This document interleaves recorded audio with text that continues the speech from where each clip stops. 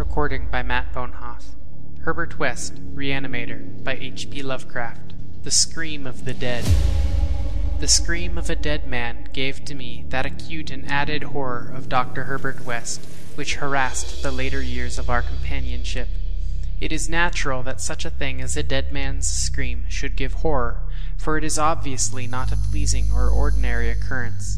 But I was used to similar experiences, hence suffered on this occasion only because of a particular circumstance. And, as I have implied, it was not of the dead man himself that I became afraid. Herbert West, whose associate and assistant I was, possessed scientific interests far beyond the usual routine of a village physician. That was why, when establishing his practice in Bolton, he had chosen an isolated house near the potter's field. Briefly and brutally stated, West's sole-absorbing interest was the secret study of the phenomena of life and its cessation, leading toward the reanimation of the dead through injections of an excitant solution. For this ghastly experimenting, it was necessary to have a constant supply of very fresh human bodies. Very fresh because the least decay hopelessly damaged the brain structure, and human because we found that the solution had to be compounded differently for different types of organisms. Scores of rabbits and guinea pigs had been killed and treated, but their trail was a blind one.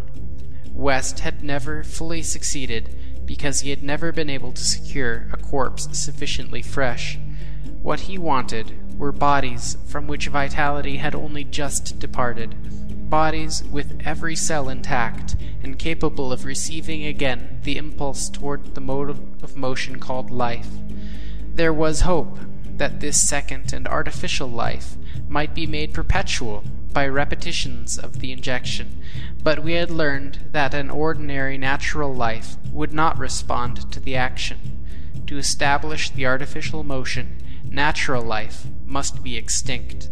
The specimens must be very fresh, but genuinely dead.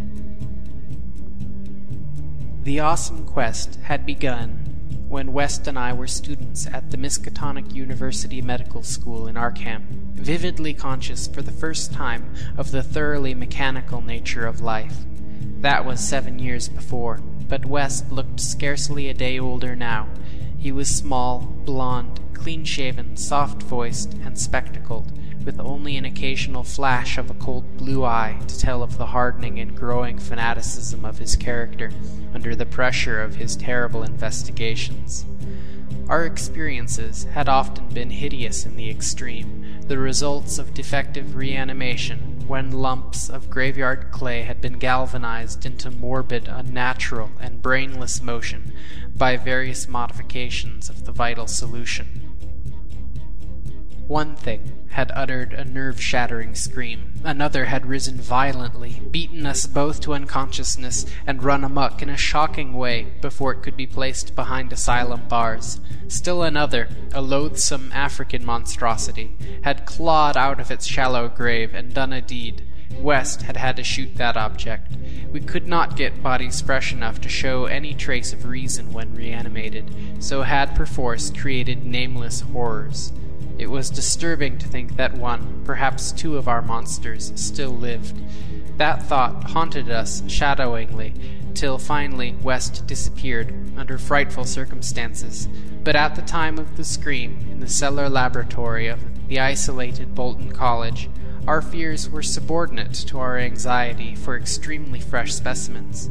West was more avid than I, so that it almost seemed to me that he looked half covetously at any very healthy living physique.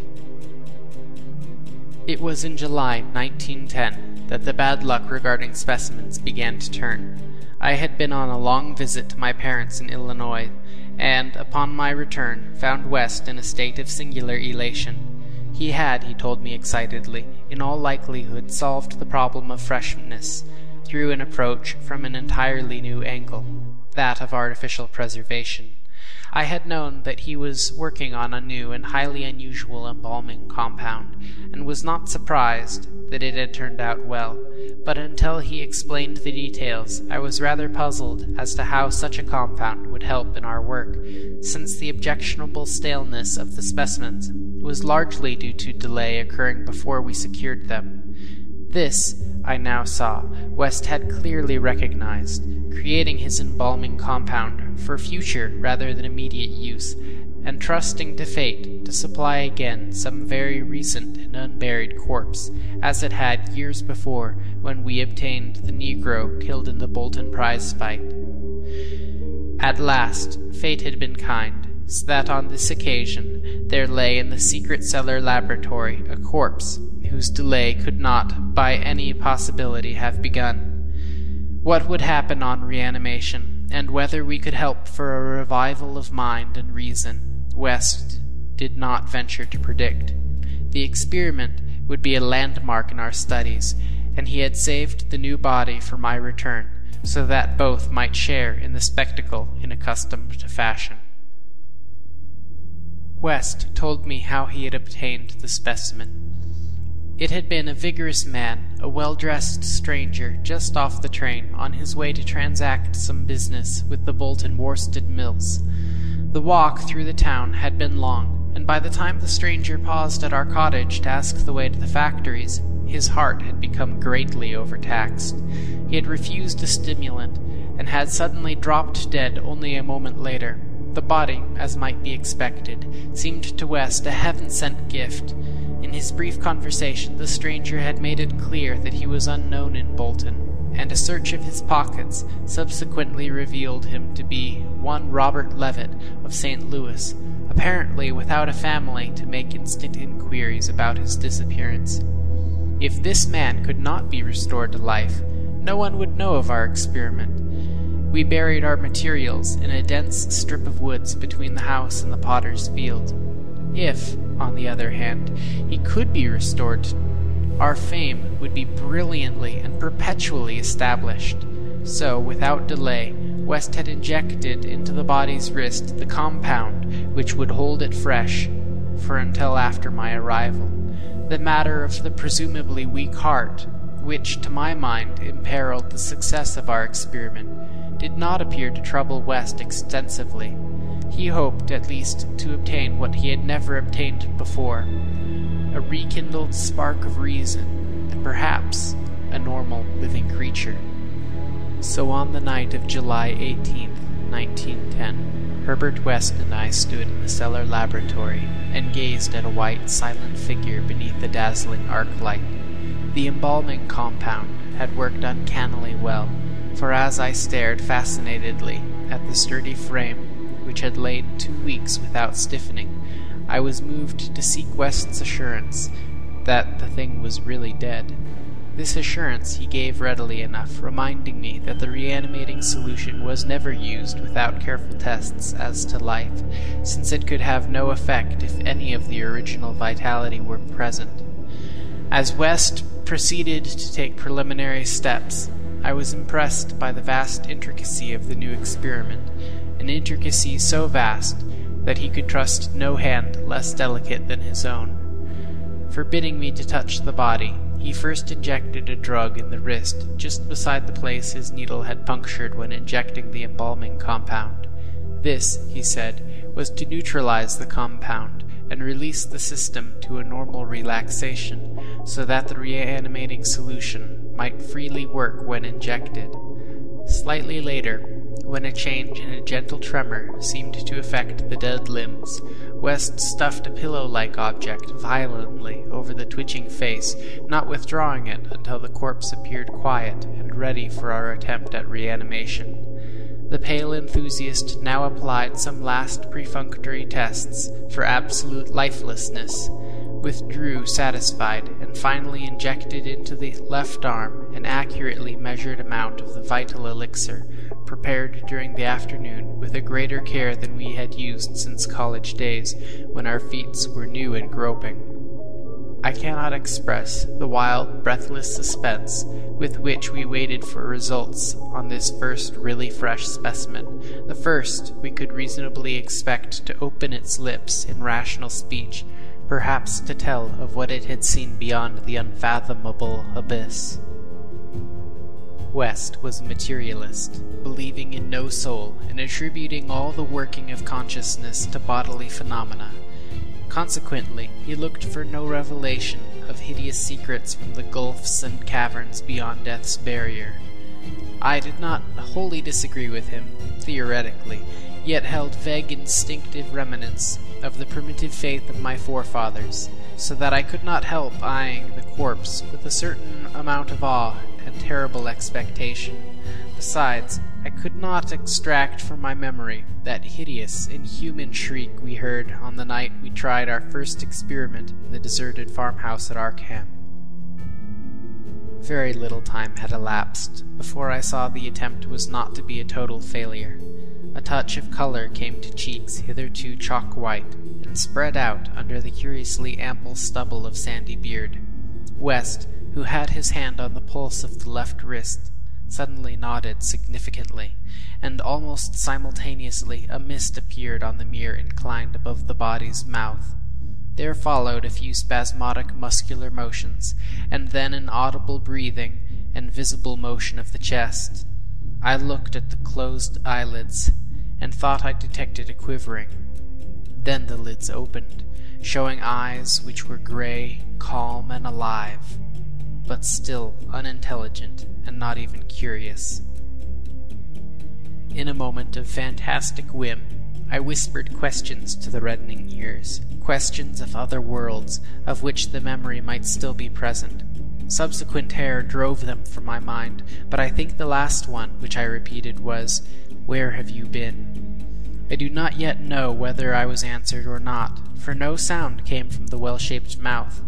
But I do know that at that moment I firmly thought the thin lips moved silently, forming syllables which I would have vocalized as "only now," if that phrase had possessed any sense or relevancy. At that moment, as I say, I was elated with the conviction that the one great goal had been attained, and that for the first time a reanimated corpse had uttered distinct words impelled by actual reason. In the next moment, there was no doubt about the triumph, no doubt that the solution had truly accomplished, at least temporarily, its full mission of restoring rational and articulate life to the dead. But in that triumph, there came to me the greatest of all horrors. Not horror of the thing that spoke, but of the deed that I had witnessed, and of the man with whom my professional fortunes were joined. For that very fresh body, at last writhing into full and terrifying consciousness, with eyes dilated at the memory of its last scene on earth, threw out its frantic hands in a life-and-death struggle with the air, and suddenly collapsing into a second and final dissolution, from which there could be no return, screamed out the cry that will ring eternally in my aching brain. "Help! Keep off, you cursed little towhead fiend! Keep that damned needle away from me!" Part 5. The Horror from the Shadows. Many men have related hideous things, not mentioned in print, which happened on the battlefields of the Great War. Some of these things have made me faint. Others have convulsed me with devastating nausea, while still others have made me tremble and look behind me in the dark. Yet despite the worst of them, I believe that I can myself relate the most hideous thing of all, the shocking, the unnatural, the unbelievable horror from the shadows. In 1915, I was a physician with the rank of first lieutenant in a Canadian regiment in Flanders, one of many Americans to precede the government itself into the gigantic struggle. I had not entered the army of my own initiative, but rather as a natural result of the enlistment of the man whose indispensable assistant I was, the celebrated Boston surgical specialist, Dr. Herbert West. Dr. West had been avid for a chance to serve as a surgeon in a great war, and when the chance had come, he carried me with him almost against my will. There were reasons why I could have been glad to let the war separate us, reasons why I found the practice of medicine and the companionship of West more and more irritating. But when he had gone to Ottawa and through a colleague's influence secured a medical commission as major, I could not resist the imperious persuasion of one determined that I should accompany him in my usual capacity. When I say that Dr. West was avid to serve in battle, I do not mean to imply that he was either naturally warlike or anxious for the safety of civilization. Always an ice-cold intellectual machine, slight, blonde, blue-eyed, and spectacled, I think he secretly sneered at my occasional martial enthusiasms and censures of supine neutrality. There was, however, something he wanted in embattled Flanders, and in order to secure it, had to assume a military exterior. What he wanted was not a thing which many persons want, but something connected with the peculiar branch of medical science which he had chosen quite clandestinely to follow, and in which he had achieved amazing and occasionally hideous results. It was, in fact, nothing more or less than an abundant supply of freshly killed men in every stage of dismemberment. Herbert West needed fresh bodies because his life work was the reanimation of the dead. This work was not known to the fashionable clientele who had so swiftly built up his fame after his arrival in Boston, but was only too well known to me, who had been his closest friend and sole assistant since the old days at Miskatonic University Medical School at Arkham. It was in those college days that he had begun his terrible experiments, first on small animals, and then on human bodies shockingly obtained. There was a solution which he injected into the veins of dead things, and if they were fresh enough, they responded in strange ways. He had had much trouble in discovering the proper formula, for each type of organism was found to need a stimulus especially adapted to it. Terror stalked him when he reflected on his partial failures, nameless things resulting from imperfect solutions or from bodies insufficiently fresh. A certain number of these failures had remained alive. One was at an asylum, while others had vanished.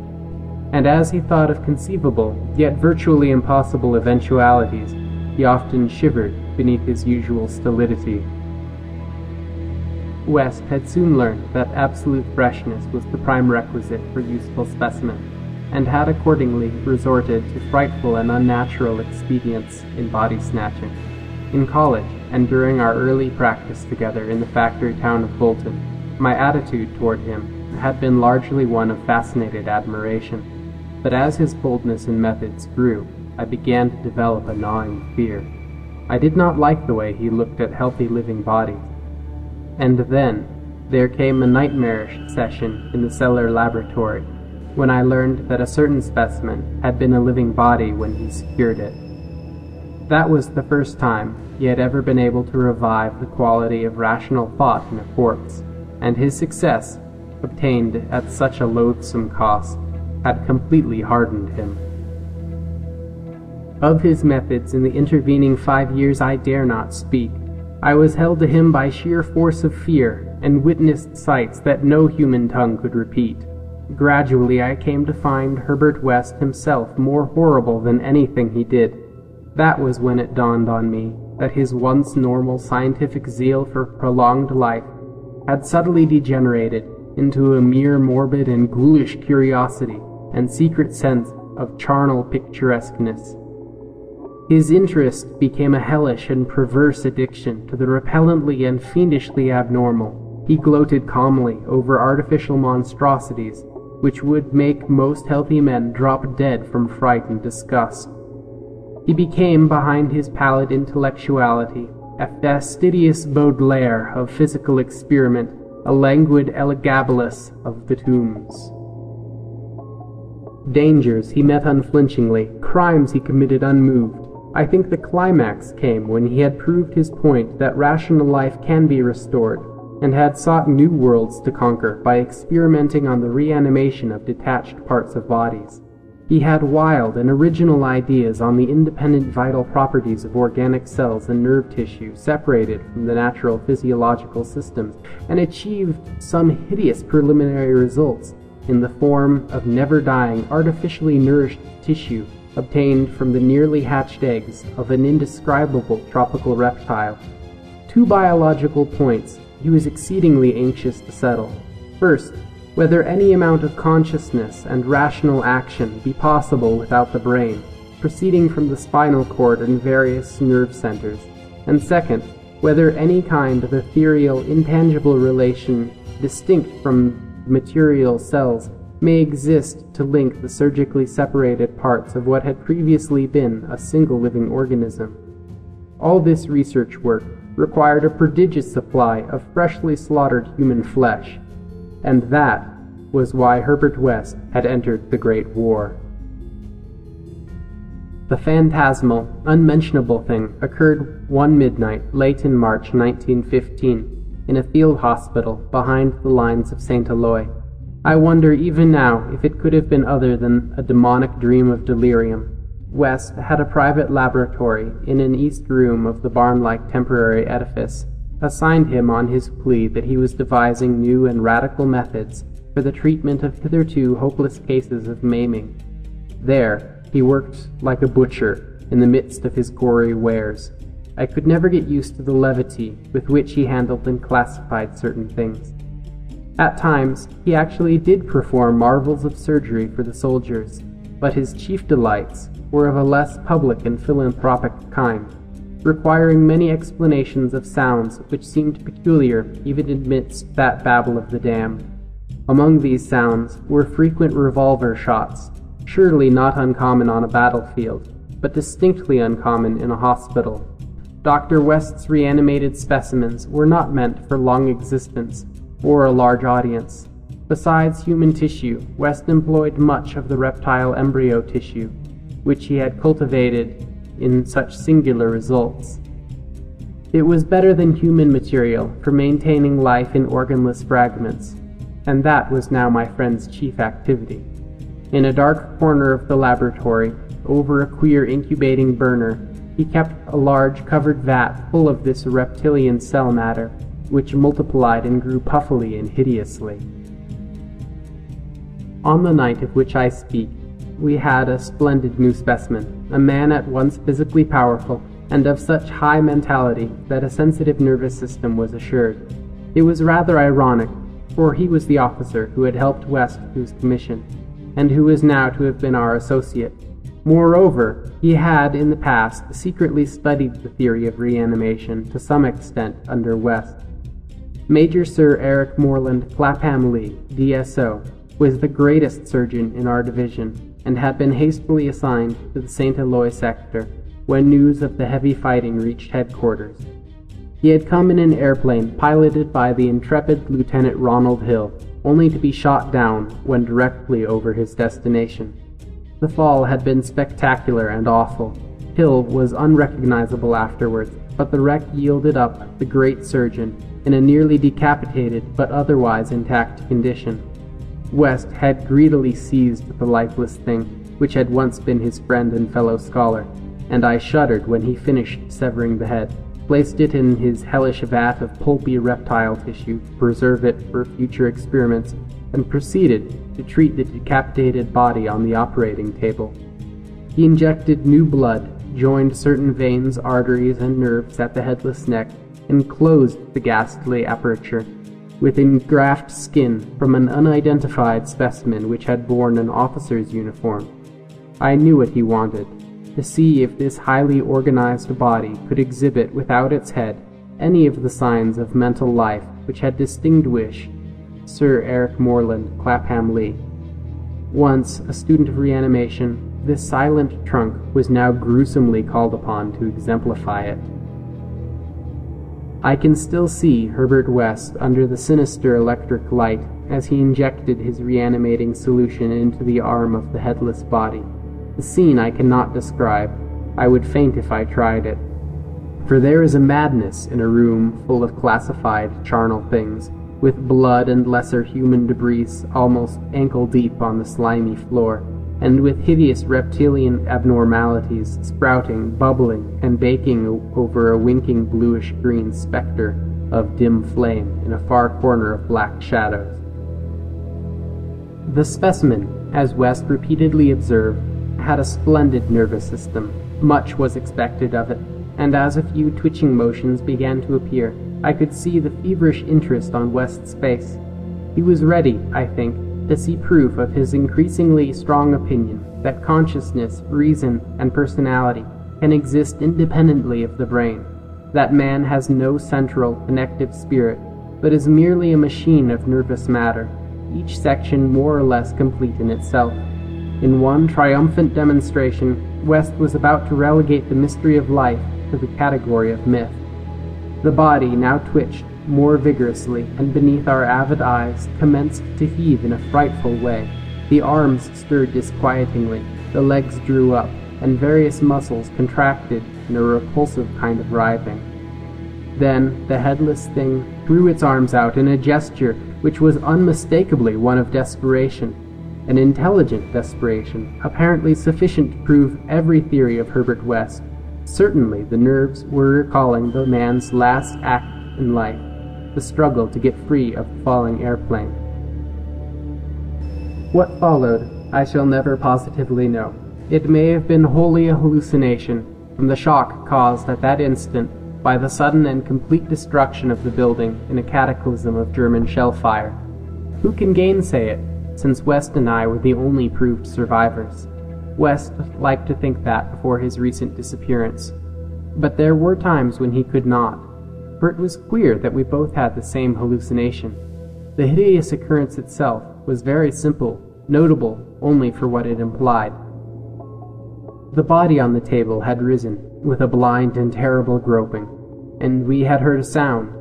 I should not call that sound a voice, for it was too awful. And yet its timbre was not the most awful thing about it. Neither was its message. It had merely screamed, "Jump, Ronald! For God's sake, jump!" The awful thing was its source, for it had come from the large covered vat in that ghoulish corner of crawling black shadows. Part 6. The Tomb Legion. When Dr. Herbert West disappeared a year ago, the Boston police questioned me closely. They suspected that I was holding something back, and perhaps suspected graver things. But I could not tell them the truth, because they would not have believed it. They knew indeed that West had been connected with activities beyond the credence of ordinary men, for his hideous experiments in the reanimation of dead bodies had long been too extensive to admit of perfect secrecy.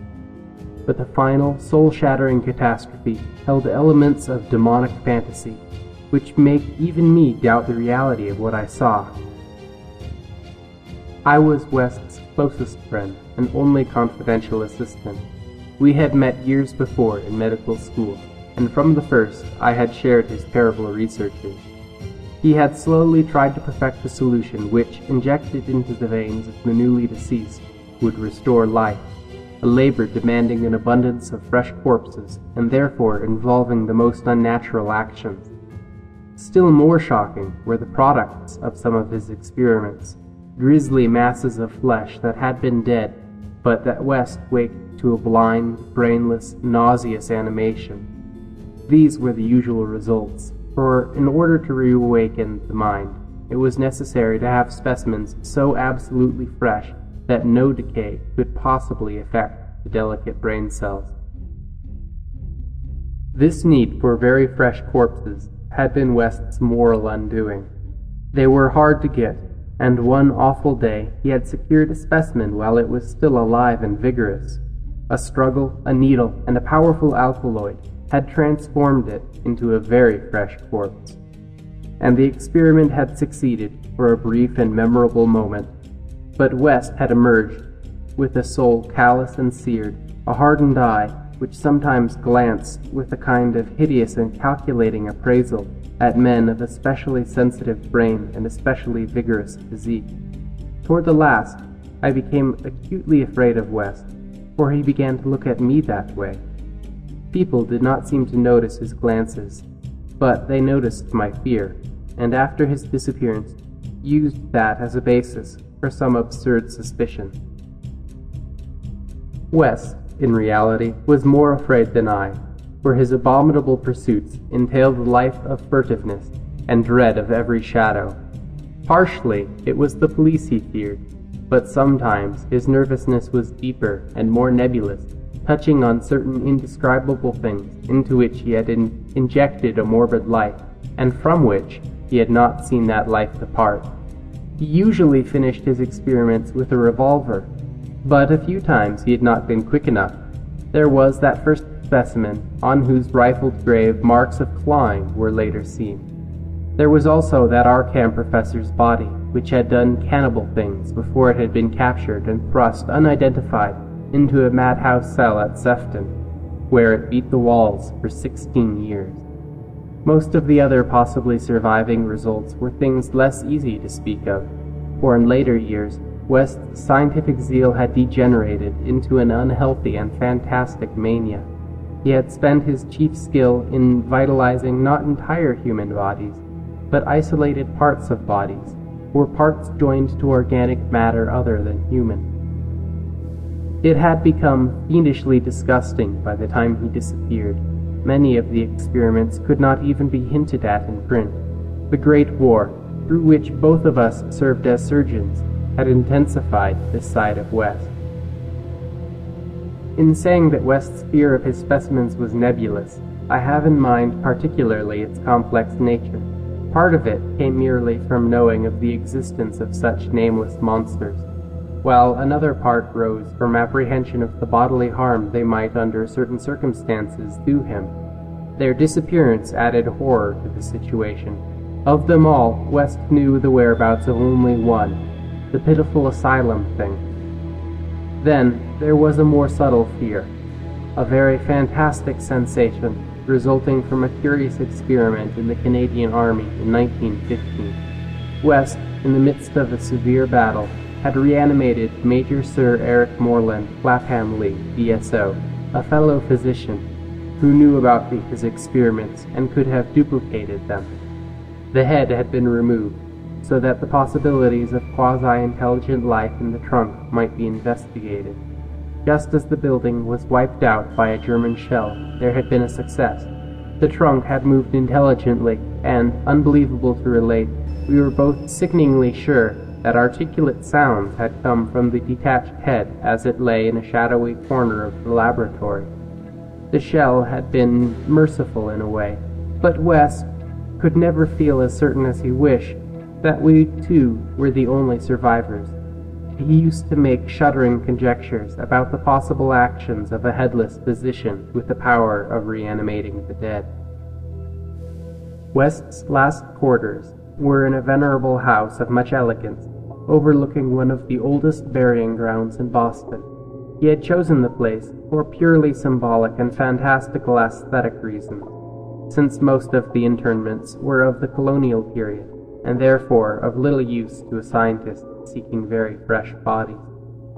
The laboratory was in a sub-cellar secretly constructed by imported workmen, and containing a huge incinerator for the quiet and complete disposal of such bodies or fragments and synthetic mockeries of bodies as might remain from the morbid experiments and unhallowed amusements of the owner.